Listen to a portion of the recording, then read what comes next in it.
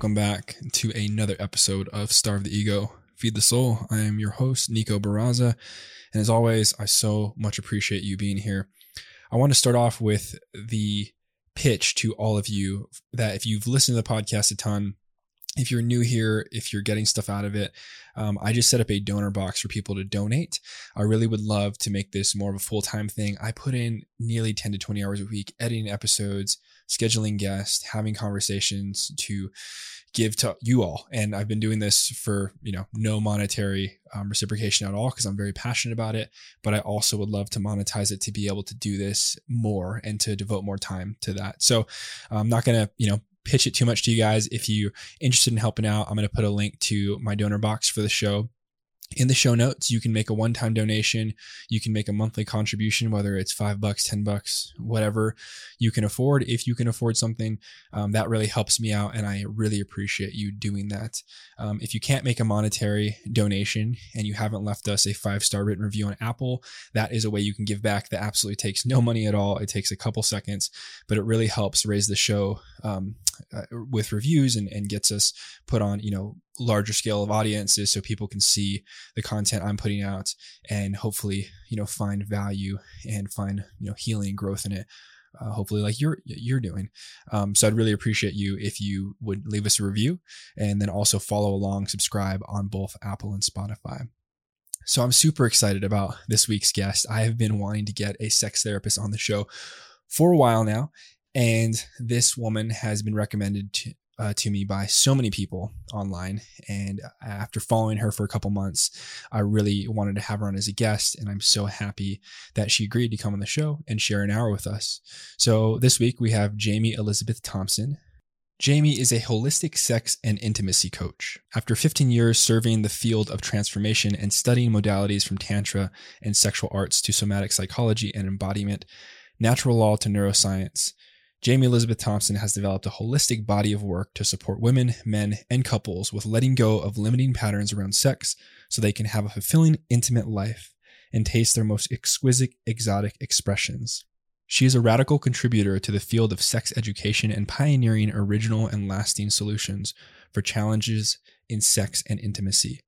Jamie is the founder of Awakened Woman.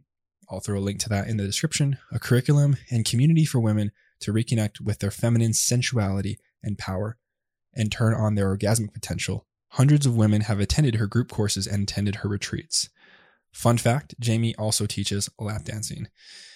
My conversation with Jamie is incredible, and I think you guys are going to get so much out of it. I ask her a host of different questions, but specifically we focus on sort of 3 main areas, and she gives us a little background on how she got into the work she does, as most of our guests do. But the 3 things we focus on primarily, and we go, on tangents, of course, which I find very valuable as well. But we had a pre-call, as I do with all my guests before we get into the interview.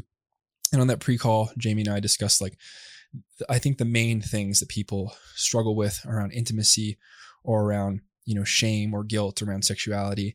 And we wanted to focus on, sort of these 3 main talking points. And so the first one is porn and its effects on sexuality, sex, intimacy, and relationships, and the differences between men and women as far as porn use and porn addiction goes. And then number 2, we talk about finding your true desires, which require attention and sensitivity. And so this is sort of an idea that Jamie breaks down, and she talks about getting in your body and getting in your true desires, which I found incredibly powerful. So we talk about that as sort of the second point. And then the third point is maintaining intimacy and sexual desire in a long-term relationship. Now, this is something I've really been curious about. I think everyone is curious about this, right? Like after X amount of years, we could be with the most amazing partner ever, and we reach a monotonous state, right? It's like eating the same ice cream over and over again. It's our favorite ice cream, but after 5 to 10 years, at some point we stop getting as much gratification because, dopamine doesn't release as much because it's not novel, it's not new. And that's why I think a lot of people, end up straying, or there's sort of that excitement of flirting with a new person, right? And they do these unhealthy things like cheating or emotional cheating or online flirting, or we drift in those ways, or we get lost in pornography or these other things, or we're avoiding intimacy or building stuff with our partners, right? And not to throw any shame on any of those things, but I think it is really healthy when we ask the question, how do we maintain sexual intimacy and desire and pleasure with a long-term partner? That's something I think if you're monogamous or if you have long-term partnerships that, you're probably asking and wanting to know the answers to and focusing on. And this is something I asked Jamie and posed the question to her, and she goes in depth on, her perspective on how best to approach this. And obviously you can also work with her one-on-one. I'll throw links to Jamie's website, her women's courses, her Facebook and Instagram in the description. She also offers retreats and has an upcoming group course that only has 3 slots available. And obviously she is in high demand and a very talented human being in terms of working in this space. So if you'd like to get in contact with her and you'd like to, work with her in any capacity or just ask questions, shoot her a DM on Instagram is what she's told me. And she's working on a new site that will be launched shortly. That will be sort of a better gateway into the new stuff she has going on.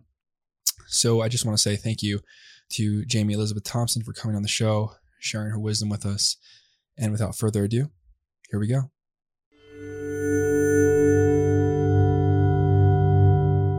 Well, Jamie, thanks so much for coming on the show today. I have really wanted to get someone on the show to talk specifically sex, sexuality, intimacy for a while now, and been looking for the right person. And your profile on Instagram came up to me by a handful of friends that follow you, and they were like, you got to get Jamie on the show. She's putting out brilliant content. And so I reached out to you and you agreed to come on. So thank you so much for coming on. And I think to start with most guests, we just love to hear about your background. How did you get into the work you're doing? Where did you come from in this realm of getting to what you do for a living now? And then maybe just give us a bit of a background of what you do with clients on a day-to-day basis nowadays. Yes, absolutely. Thank you for having me on, Nico. And so my background starts in a very traditional Christian upbringing. And that, coupled with being a young child who just had a ton of energy and was already very connected to my sexuality and very curious, as many young children are. And it created a disconnect in my mind-body system of this connection that I felt to my experience of God and spirituality, because I had that from the Christian upbringing, but also had this connection to my body as this connection to God. And so it was a little confusing as a child, as it is for many of us, when you're told that something is wrong or bad, but yet that thing is so natural and innocent and just feels so good. So that was where the initial root of what I do began. And then as I grew up, I ended up having a life coach when I was 17 because I was very rebellious and getting in trouble. And my mom sent me to a life coach, which was great. It's a little glitch in the matrix that I ended up there. And this woman completely changed my life through asking me questions and supporting me with redirecting all of that energy that I had from being destructive and self-sabotage into using my energy, which I now see as my sexual creative life force, for generative, life-giving creation. And that brought me into being very clear from a really young age. About 15 years ago, I was like, I'm going to be a life coach. Before everyone was a life coach, now right. It's very common, but I had such a profound shift in my life from this experience that that it became, my passion. So I began studying many different modalities, from beginning in ontology and NLP and hypnotherapy, and kind of starting from a more alternative cognitive route, right, to diving into far more alternative modalities and really studying the mystic path and being a part of a mystery school for 8 years. Some people are even like, what's a mystery school? So we can get into that.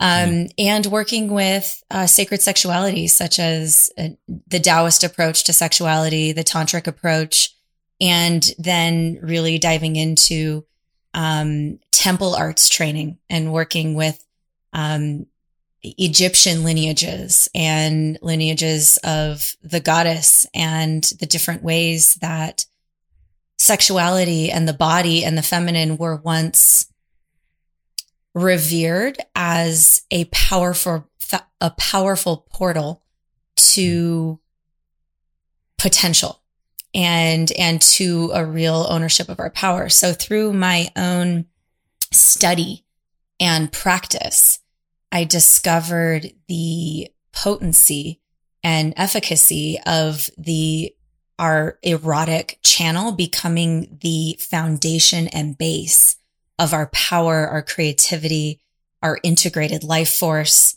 our ability for connection and intimacy. And so in working with clients, I, work with couples, and I also have a platform called Awakened Woman where I work with women specifically in groups to reclaim and reconnect with our sacred erotic life force as our power.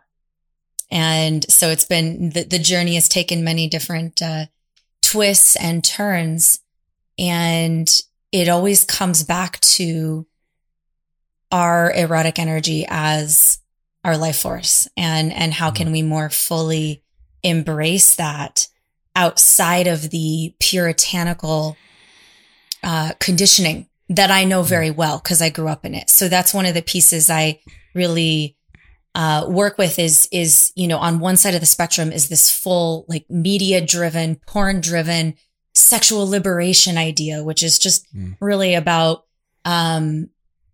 being what I would call uncontained in your energy, like liberation as a lack of containment, as just like, you're just spraying your life force. You're just leaking all over the place.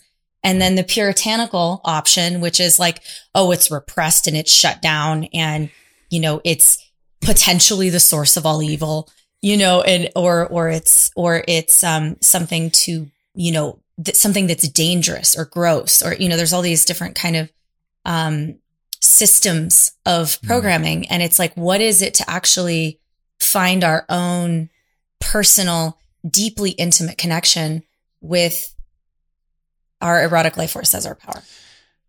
I find it so interesting because I feel like as humans, we're either on, one end of a very sort of polar spectrum usually, and I hear what you're saying is like part of your path and how you coach people is to help them find naturally or intimately where they lie on that spectrum in terms of their truth and their inner sort of, intimacy needs and wants. But I can certainly relate because I was raised like stark Roman Catholic growing up in a Hispanic family. And, although my family is very open, very loving, like rarely did we ever talk about sex, or sexuality or intimacy. And I think as like my generation, the millennial generation, my family got older, and there were cousins of my generation that were gay or homosexual or bisexual. It just like it opened up more of the conversation. So I feel like my generation, my family was more prone to having conversations. But when I was a kid, it was like no one was talking about sexual intimacy. It was always your sort of base level, like kind of shunned guilt of like, we just don't talk about that, like you have like one like sex ed course in a couple classes in high school or middle school. And it's, I can't speak for other countries, but at least in the US, it seems like it's such an afterthought, and people like yourself, it's obviously becoming more normalized now to speak up and to talk about it and to be open, which I think is beautiful and lovely. But you brought up porn and what you just said. And that was one of the sort of, topics that you and I wanted to talk about. We spoke on the phone as like a pre-interview before this. And I would love for you to speak on like, porn is such a, piece of our society now, right? It's a form of media that a lot of people consume, and it's really shaped a lot of, the sort of I would say, like, psyche of sexuality and sex and intimacy for, I'd say, a lot of young men that experience it at a young age. I mean, even speaking for myself. And I'm curious, like, I know we talked about this offline, but as far as health goes, like, how do you think porn's influence, and we can talk about the differences within sexes too, but porn's influence our relationship with sex and sexuality and intimacy as a culture in the West? Like, do you think it's ultimately been healthy or unhealthy, or is there some nuance in the middle? Love this question. I love that we're just going right in, Nico. I love this. We got an hour, so we got to get it, Jamie. I love it. Let's go right into porn. So to open the conversation of porn, I want to start with looking at, you said it's become the sexual psyche. And so when we look at this from the lens of Jungian psychology and how shadow works, if something is repressed for, and considered taboo, considered wrong, put in the corner as something bad that nobody should look at, everybody's like, I want to know what that bad thing in the corner is that no one should look at. It's just fascinating. And everyone becomes obsessed with the thing that's taboo. And this is what we have seen with the sexual psyche of porn becoming this sort of overarching grotesque shadow that keeps growing in its intensity and its violence and its distortion. So the shame that is associated with porn is simply and porn itself is a symptom of a society that is not connected to the power and sacredness of sexual life force. So to return to health and balance and wellness, as you said, there's the reconciliation is to come back into the deep honoring of what this life force actually is. Because, porn is, ends up being a spilling and a leaking of life force. So I don't add more shame to it by telling people that it's shameful to watch porn and you should not watch porn. I do, however, offer a full spectrum, holistic, erotic education that provides sexual experiences and connection and intimacy that is so much more vast than the little tiny fast food, climax that you experience from porn, right? It's like when you open up to the gourmet 7-course meal, multi-dimensional 7-course meal that sex can actually be, porn becomes not that interesting anymore.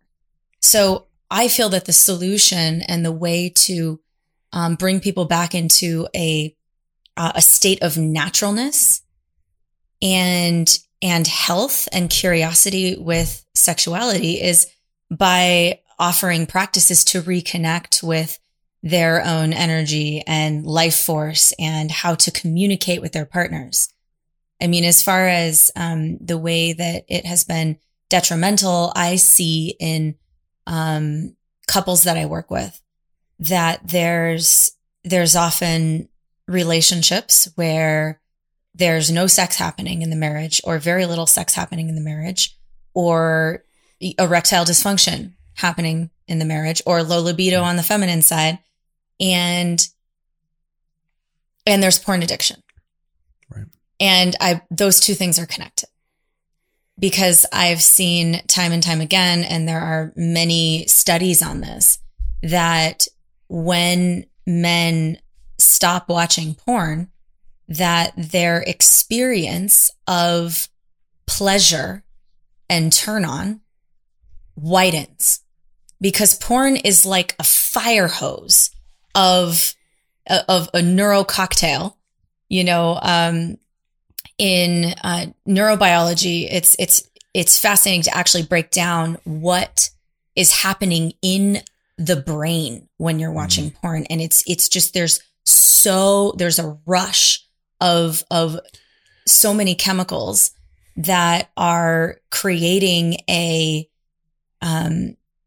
addictive experience. So people get addicted to that, and then they are not turned on by anything that isn't, fast, hard, intense, and they need increasing levels of intensity. So that brings in violence, and in order to experience the same turn on, much like we see with drug addiction. And I was just going to bring that up. That's exactly what it relates to, because I've read a lot of fMRI studies on it as well too. And it's almost like you're taking a bunch of MDMA and becoming addicted to this dopamine release, so that every time you need either more of the substance or more grotesque, whatever, or, you can't really get it from a normal situation. So I feel like a lot of things I've read, that people that will for instance, have intercourse on, some kind of upper drug, and they do this repeatedly, a lot of times when they're not on the drug, won't have the same sensation or ejaculation when they're not like ingesting that drug. And it's the same thing with like our monkey mind watching this thing on the screen and sort of using it to avoid or to hide from whatever repressed thing. Yeah. Yeah. And it becomes often there's shame associated with this. And that's like almost, it's like what we're speaking of is one part of the problem. And an equally large part of the problem is the shame that's associated with it. And that then, shame needs judgment and secrecy to grow, Brené Brown says. And I just love that quote, because, porn is so in the shadow and often not spoken about, and just becomes this like secret, dark thing that is not really, having the space to move through. And, I find that one of the reconnections that I see happen with both men and women in sexuality, of like coming out of a very porn-based performative kind of sexuality, which a lot of men and women both have, where it's about the performance. It's not about the experience. It's not about the connection. It's about like looking at sexuality from the outside in and objectifying it, instead of experiencing it from the depth of the inside out. And when people come out of performative sexuality, which is really what's, driven by media and porn, and into an experience-based sexuality, that's when they really start experiencing these more profound, life-changing DMT drop kind of orgasms for women, and like the profound experience of really sharing in a cosmic, transcendent, and also embodied experience that is like one of the most profound accesses to spirituality that we actually have on this planet. Like, this is one of the most profound ways that we, people meditate and people do yoga, and there's all these different ways to connect with spirituality. Like, sex is another one of those ways. And when people experience that, and they experience the more cosmic, transcendent spiritual aspects of sexuality, the performance-based sex just becomes not interesting anymore. And sorry, go ahead. I don't want to interrupt you. One of the ways to the bridge between those things, it's like people are often like, I can hear the listeners, like, well, how do I get from performance-based sex into, cosmic, transcendent, multi-orgasmic, multi-dimensional DMT download kind of sex? And the bridge is cultivating the senses of your attention and your sensitivity. So the faculties of attention and sensitivity of your ability to keep your attention present in your body and with your partner, and not on, the to-do list, the sock that's on the floor, taking the kids to school tomorrow. or, the porn that you watched yesterday, or, it's like actually keeping it present in your body and with your partner in the connection. And then sensitivity is the practice of rewiring a lot of that. Like everything needs to be hard and fast and intense in order to be immensely pleasurable. And so in actually embracing the entire body as one big erogenous zone, the whole body as like every cell can be turned on, instead of just this very genital focused kind of I call it fast food sexuality. It's like all about the quick fix and the quick climax, where there's in these deeper states of orgasm for both men and women, there's the kind of pleasure and the kind of opening to all of life and to each other that stays around for days after. Like it's like a full upgrade. And so just like working with sensitivity and attention are two simple ways that people can start. Yeah, I really want to get into that. What I hear you saying, Jamie, is like there's almost a sense of like if we have two sides, you have this biological side that's sort of unavoidable, but then this metaphysical side, and in between we have this like consciousness, because that's, as humans, we have sex for pleasure and for higher states of being, unlike other animals where their sole purpose is just to reproduce, right?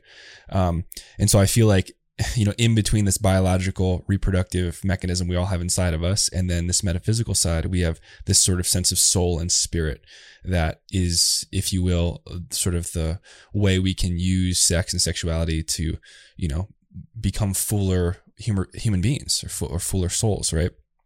But I'm curious when we talk about sort of porn use specifically, do you think men and women experience that shame of porn use differently? Because I've spoken to many men that I'm close with. They're very open, and a handful of them, if they have sort of a porn addiction, if you will, they almost like a lot of times have to think of like a scene of a porn scene to even like ejaculate when they're with their partner. And these are men that like super intimate, love their partner, but they all admit like this is like path of addiction and avoidance where, they would have to stop using for, 1 to 2 to 3 months to feel able to be like connected again, like presence, where we're talking about presence, right? So it's almost like because you're using porn so much, it kind of limits your ability to be present in a sexual experience with someone you love or someone you're intimate with, because you have this like piece of your mind that needs that scene or that scenario to really like let loose in a way.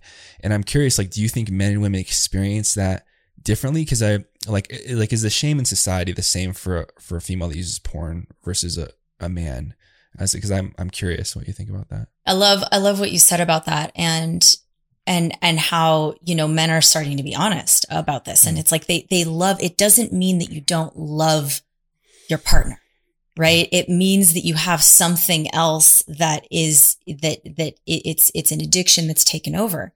And it just means that there's a neuro pathway that has been deeply grooved that is, to ejaculate must be connected to this particular scene. Right. And women can have something similar, porn use in women is much less. So for women, I feel the big shame shadow actually comes more from something that I refer to that Sigmund Freud coined, the Madonna whore complex. And the Madonna whore complex is a great divide within the feminine. And it's that one, or the way that this plays out in the feminine is that one, it's like, in order to be a good, wholesome, chosen, sought after woman who is loved and belongs in society, there's a level of one's own power and sexuality that a woman must shut down in order to obey and fit into society. And so most women, go into more of the good wife side of the category, right? The Madonna and the whores, and I say this term because it's, it's a little edgy, because that's what it is to actually own your sexual power as a woman. Is there's this finger pointed at you that, you're dangerous, you're a whore, there's, you're not worthy, you're not allowed to, be a part of society, and, feminine sexuality that is expressed happens in strip clubs and porn. And those women are seen as, less than, right? Than the good women who have families and careers, right? So there's this divide that happens. Well, inside of that divide, where if you are on where most women are, I mean, about 80% of women in, my estimation, this isn't a proven statistic, but from what I see in just tracking the patterns and energetics in women, 80% are on the good girl side, the good wife side. And this means that there's a level of repression and potentially shame that exists in their sexuality. And it's just simply in being sexual beings and being, and being expressed and having pleasure and asking for what they want. Right. Having a sex drive, even, like, not shaming that you have like a hyper sex drive, right? I think I've been one that's been outspoken about, like, I have a hyper sex drive, and I've like spoken with it to friends, it's like, but when I was younger, it was like, I just didn't talk about it because I felt like it was just so taboo or weird, you just didn't really bring it up.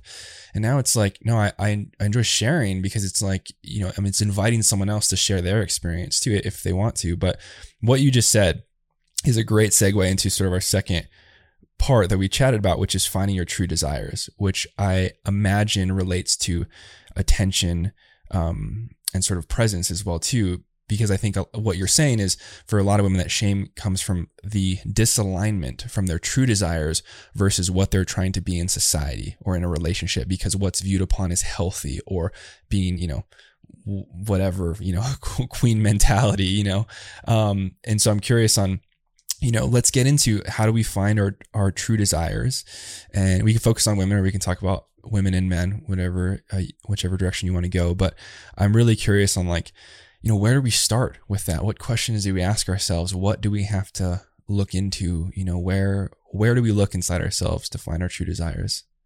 Yeah, I love this question and this segue, because this is the epidemic of obedience culture for both men and women. And it's just particularly in women with sexuality. Like there's been a shaming of their desire, or there's been the mentality that your pleasure exists for your partner, and that your pleasure, it doesn't matter, and it's actually about him. And so many women end up in this place where they're very disconnected from their actual desire and turn on, because they're faking orgasms, or they are trying to find their desire from the outside in. They feel like their desire should be something that they've seen before, rather than something that's actually just emerging in their body in the moment. So the most effective way that I have seen to come back into relationship with your desires to get in your body.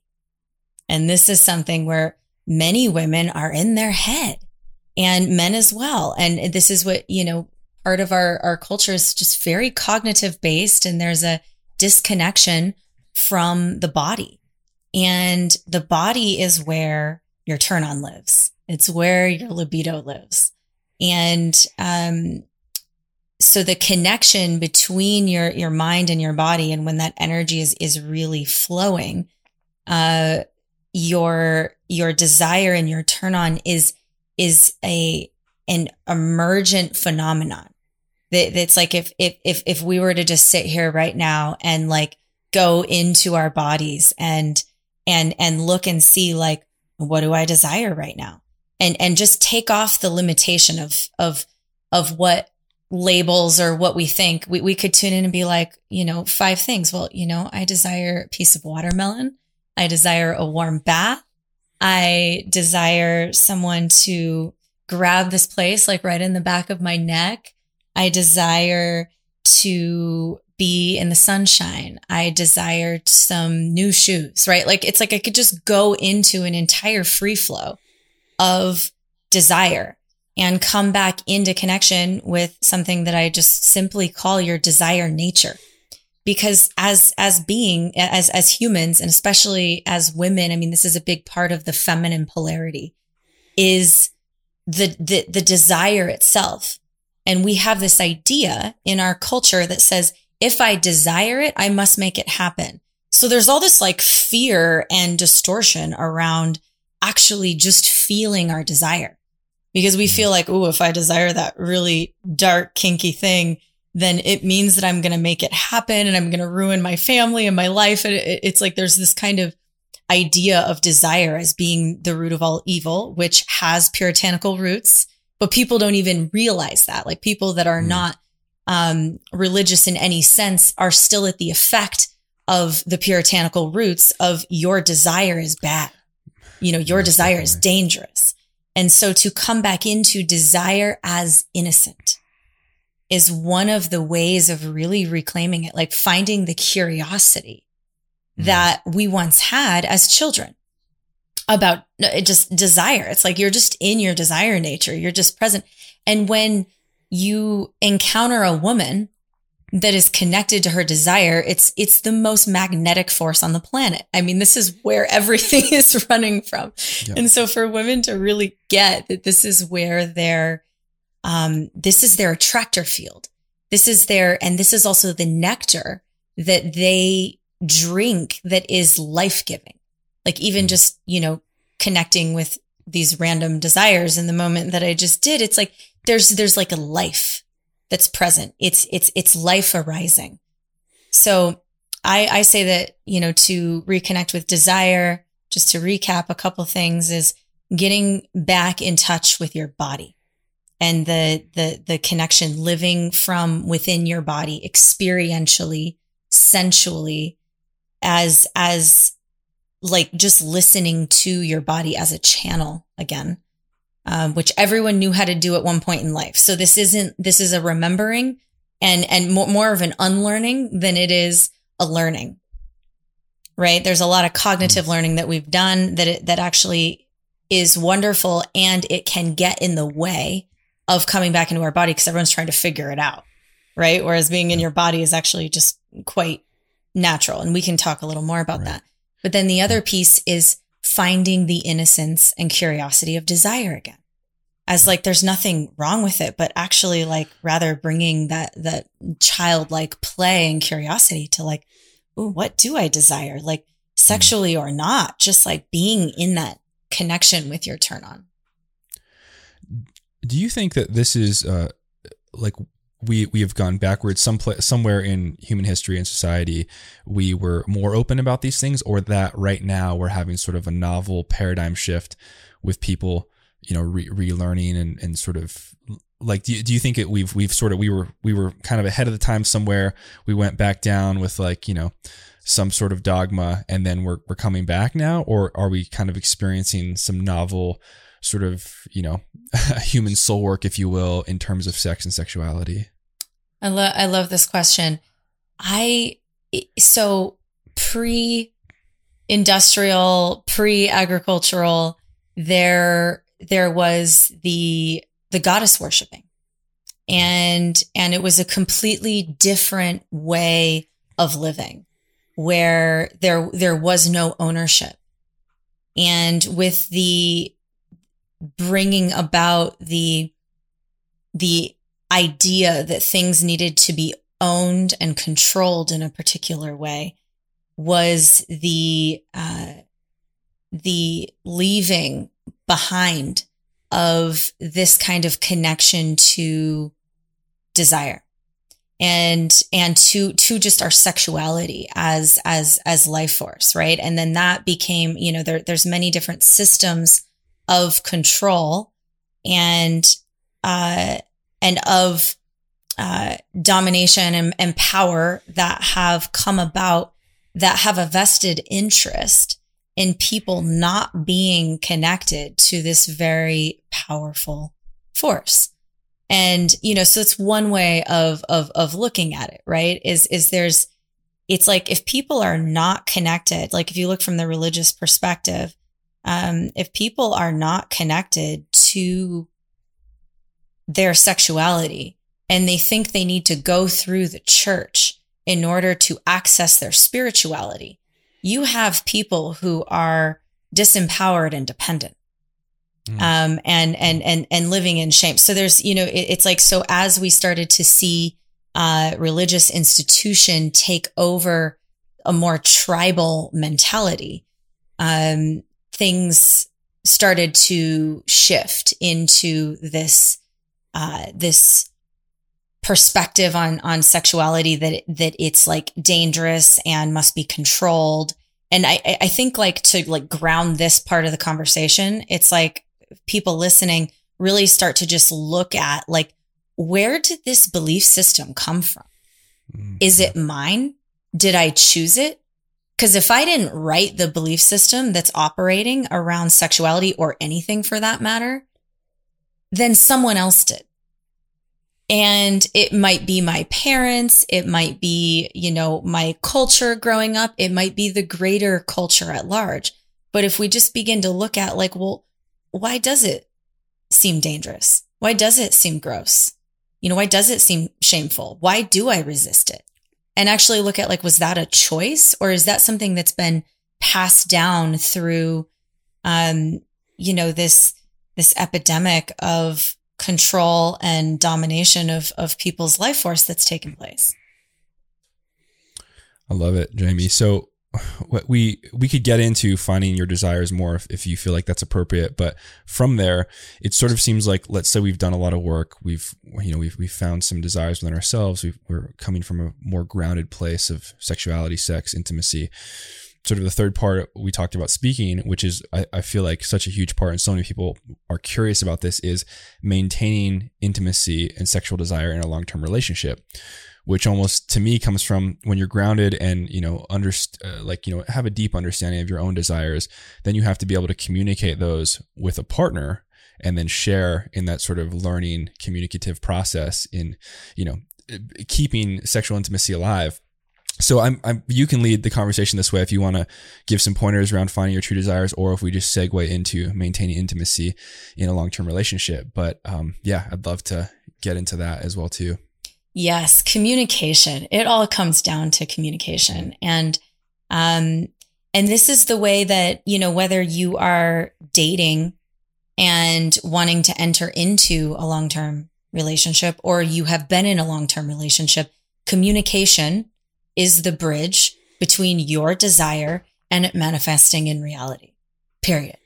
So learning how to communicate effectively in a way that occurs as an opportunity for your partner and reveals the transparency of what you actually want is how intimacy is developed. Like, this is where real intimacy is developed. And there are many, couples and just women that I work with who have also been in long-term relationships that have forgotten how to communicate, period. Like it just, the art of speaking up about things that are deeply vulnerable and intimate and sensitive is a lost art in our culture. There's not a lot of training, unless you seek it out, of how to communicate effectively.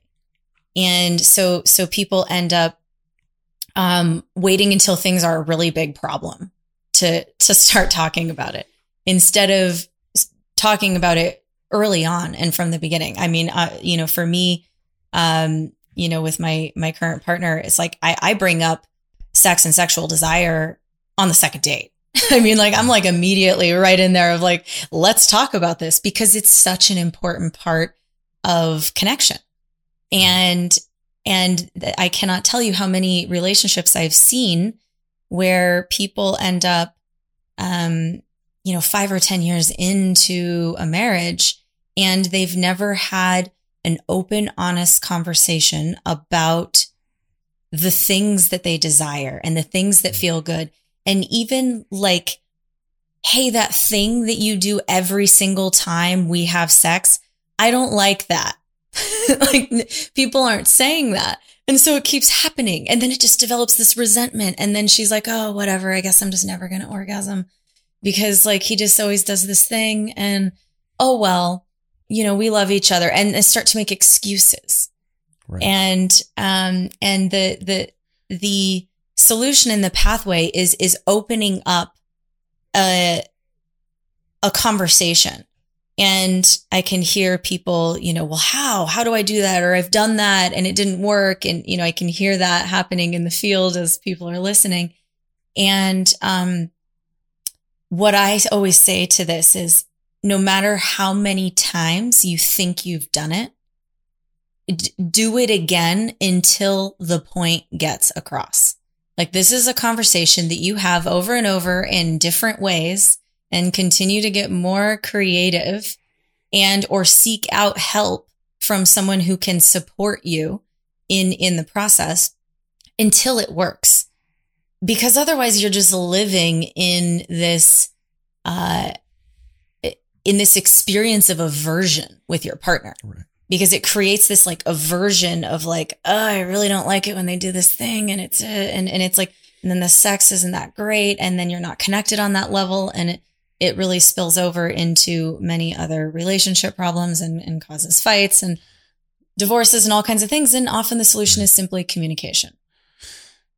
Most definitely. I would even say a lot of times it's the root of some infidelity as well too, because after 5-10 years of being with the same partner, like anything, you do it over and over again. It can be the best thing in the world, but even if it's like, let's say your favorite flavor of ice cream, right? You eat the same ice cream for 5 years in a row and you don't do anything differently, you're probably going to get a little tired of it. It doesn't mean you don't still love this flavor, right? And I know I'm dumbing down human connection to ice cream flavors, but I guess the point is you have to actively and consciously practice honing sexual intimacy and building sexual intimacy through healthy communication.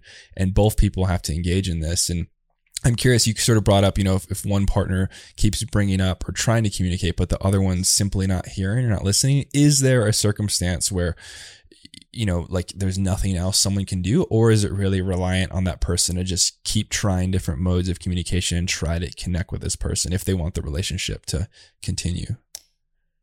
That's a question that is specific to each person and dependent upon their values, right? Is like some people, having a great sex life is a very high value, and some other people it's not. So can a relationship work with mediocre sex? Sure. I mean, I've seen it work with people. The people that I tend to work with and the people that I speak to in when I'm sharing about this are those who are like, this must work. Like this is a very high value and we must have this or our relationship isn't going to work. Right? Because they see their sex life as one of the foundational principles of a healthy, well-functioning, deeply, intimately connected partnership. And I work with a lot of people who are, entrepreneurs and business owners and, just like impact driven in life.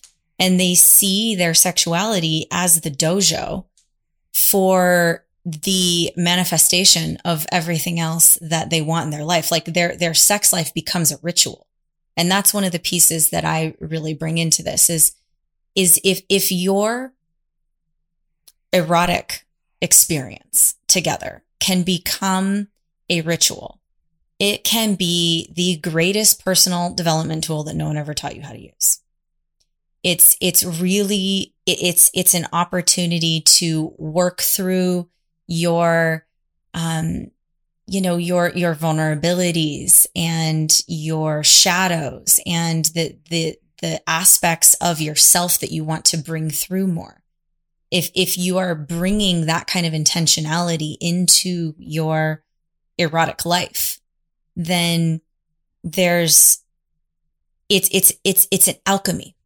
So sex is alchemy, right? And in sexual alchemy, magic happens. Like this is just purely where magic happens.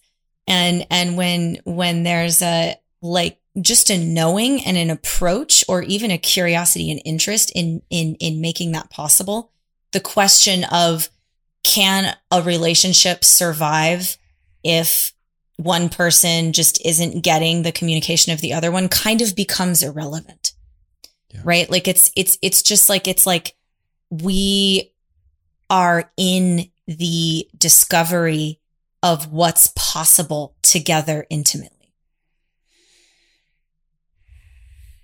Brilliant. Let's talk about how we maintain sexual intimacy in long-term relationship. Let's bring up some points and some ideas, or some, just maybe some things that you offer some clients, and, where to start. If let's say two people are showing up, they want to connect, they've been together, let's say over 5 years, and they're reaching a state of sort of monotony with their sex life, right? Where do we start? And this is in a relationship, but I do want to get back to singlehood too, because that's also equally important. But let's talk about the relationship first. Yes, I love this question. So I've gotten this question so many times over the last decade that I created something that I call the erotic menu. And the erotic menu contains all of the potential categories of desire that one might have and that one might want to dip into in order to create recipes for a gourmet sex life for the rest of their life. And the categories are the taboo, the cosmic, the primal, and the romantic. And so inside of each of these, and if people want to dive into this, it's on my website and they can look it up. So it's a mapping system to give yourself more creativity and curiosity around different things that could turn you on that you might have never thought of. So it's kind of like discovering what your love language is, but for eroticism. And when you learn what your native tongue is, what your natural erotic language is, then you can expand upon that. But you can also learn new languages.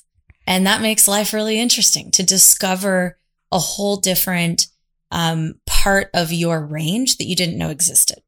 So the cure for monotony in long-term relationship is the continued willingness to explore what has not been explored yet.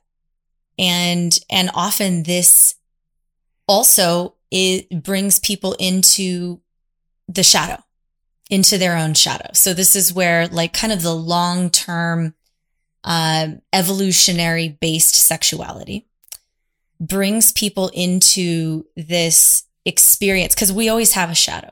So when we learn how to bring our shadow into our erotic life in a way that is interesting and forwarding our own evolution, deepening the intimacy between us and our partner, there's this like fascination that continues to occur and be able to bring more life into the relationship. So I'll give an example to kind of ground this a little bit.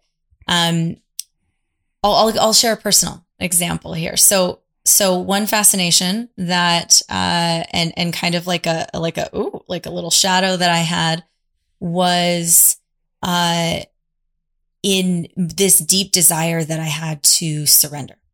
So many women who are business owners or CEOs or just really running their life hold a lot of masculine energy, and which is wonderful to be a fully balanced, actualized human being. We have, 100% of both masculine and feminine. Like, I don't feel like it's like, oh, you need to, try to dumb down all that you are. No, it's raise up the part that is actually not operating in its fullness. And for me, that was my feminine surrender. Like, I was super in my power, connected to my, really connected to my life force for a lot of my life. And then a few years ago, I had this awareness that I was like, I really want to submit.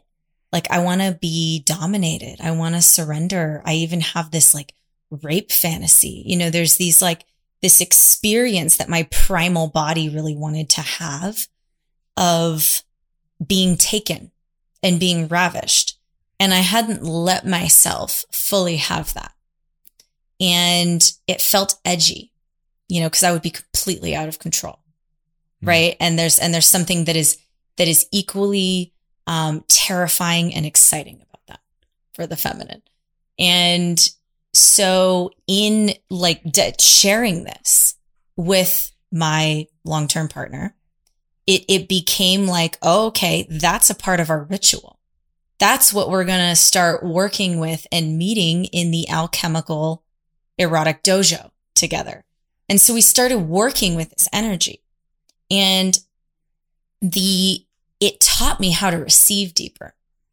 Like it opened my system to allowing more in. Like, it was like I was more resourced, more energized in everyday life. It's like people started wanting to work with me more. People started tracking me down. It was like there was some part of me that had been like controlling and trying and like managing my life that relaxed and opened, and I became more receptive, and things started naturally flowing in. And I was like, this is the code. This is the alchemy of sexuality, where you can take on something that's like, wow, this is a desire.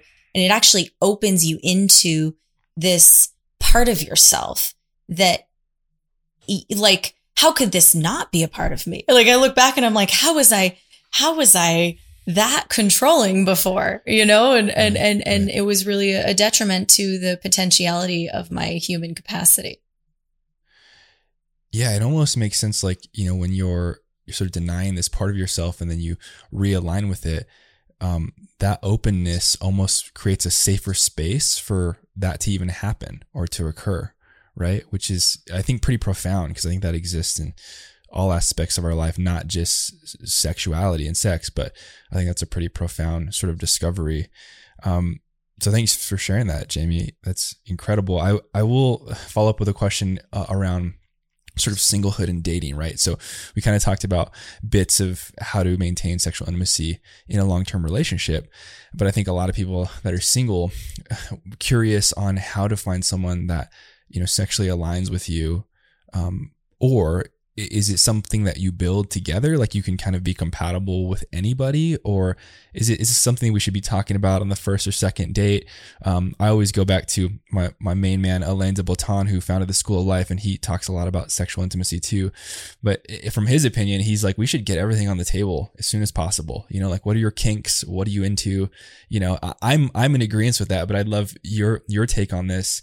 How do we bring it up in the dating scene? Like, what date should we start talking about this on? Is this something where we're like, first date, put it on your, dating profiles? Like, how do we navigate this in 2021 dating culture? I love this question. And I want to zoom out on it for a quick moment and bring in the piece that must happen before we even find ourselves in front of the date.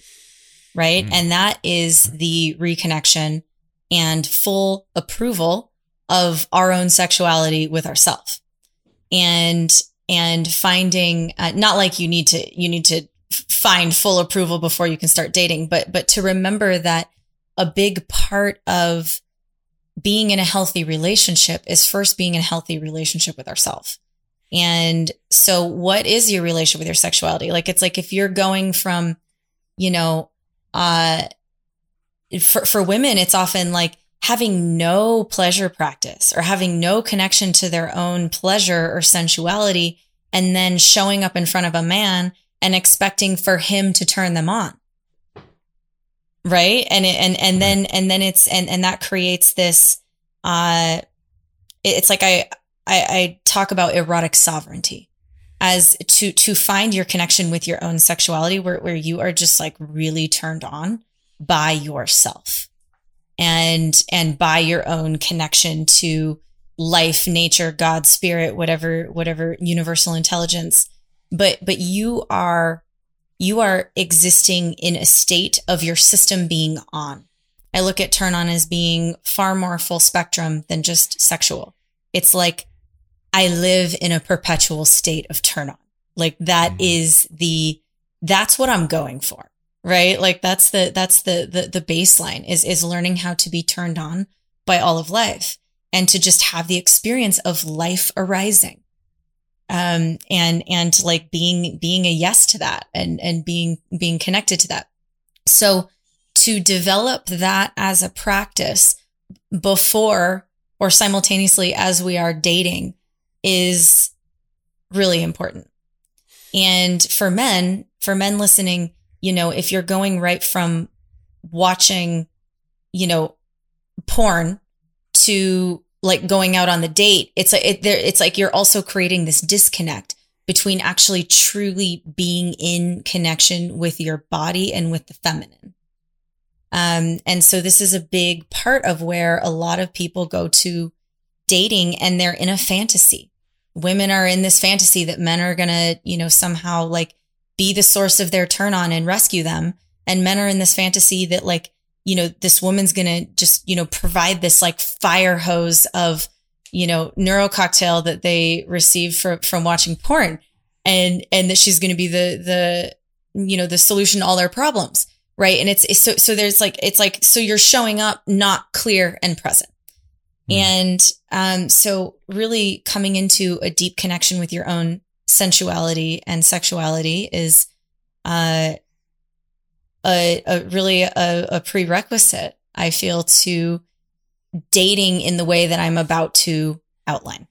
So that's where, I work with a lot of women to do this, to actually come back into connection with their turn on as their source, as their life force.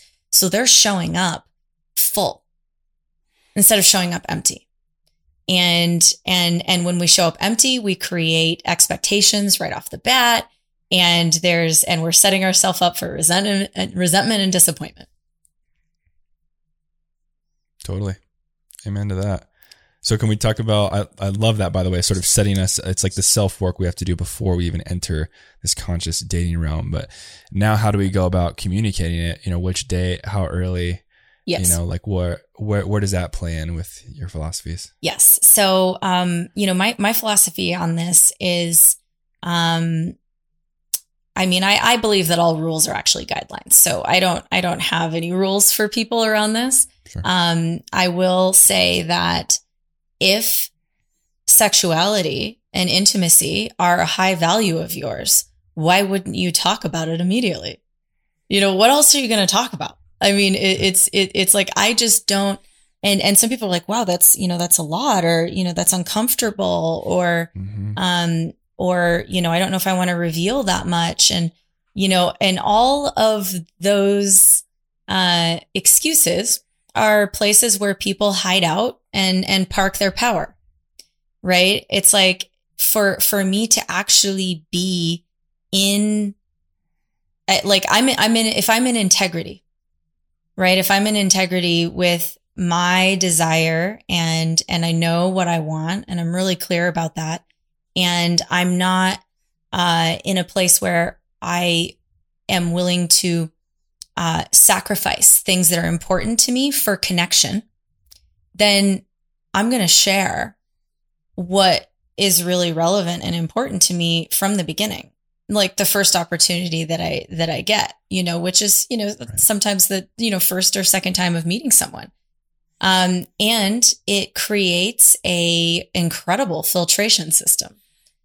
So there's, it's like if that blows someone out because I'm, talking about sexuality right away, I'm really clear. Wow, that person doesn't have this as a high value. They don't have communication, transparency, and sexuality as a high value, which means we won't be a good match. Brilliant. Yeah, I completely agree with all of that. That's really interesting. We're pretty much at an hour, Jamie. I just want to give you an opportunity to tell people where to find you at if you're accepting new coaching clients, some resources you offer that people can tap into and how they ultimately connect with you. Yes, absolutely. So there's always my social media. I post a lot of current content and videos on Instagram and Facebook. So I imagine those links will be here, but my Instagram is Holistic Sex Coach and Facebook is /Miss Jamie Elizabeth. And then my website has a lot of content on it. I talked about the erotic menu. There's a quiz to discover which of the menus you're craving most right now in life. And that's jamieelizabeththompson.com.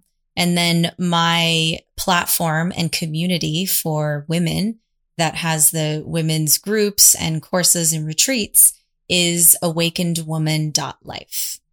So I'm actually currently, depending on when this comes out, curating a very deep dive group for a group of 12 women who want to really dive into reconnecting with and reclaiming their power and sensuality and life force. Amazing. Well, I'm going to throw all the links to everything you just talked about in the description. That group, when does it go live? Like, when would people have the opportunity to register? When's the end date? So I just have 3 spots left, and it starts on October 6th. So, as soon as those spots fill. So it's really just if someone hears this and they're like, wow, I want to dive in, then reach out to me on social media and we can talk more about it. Amazing. Well, Jamie, thank you so much for coming on, sharing an hour with me, bringing your wisdom. And it's been lovely to talk to you, and would love to have you back on in the future and break into this stuff even more in depth or go a different direction. But yeah, it's been brilliant. Thank you so much for sharing your time with me. Thanks for having me on, Nico.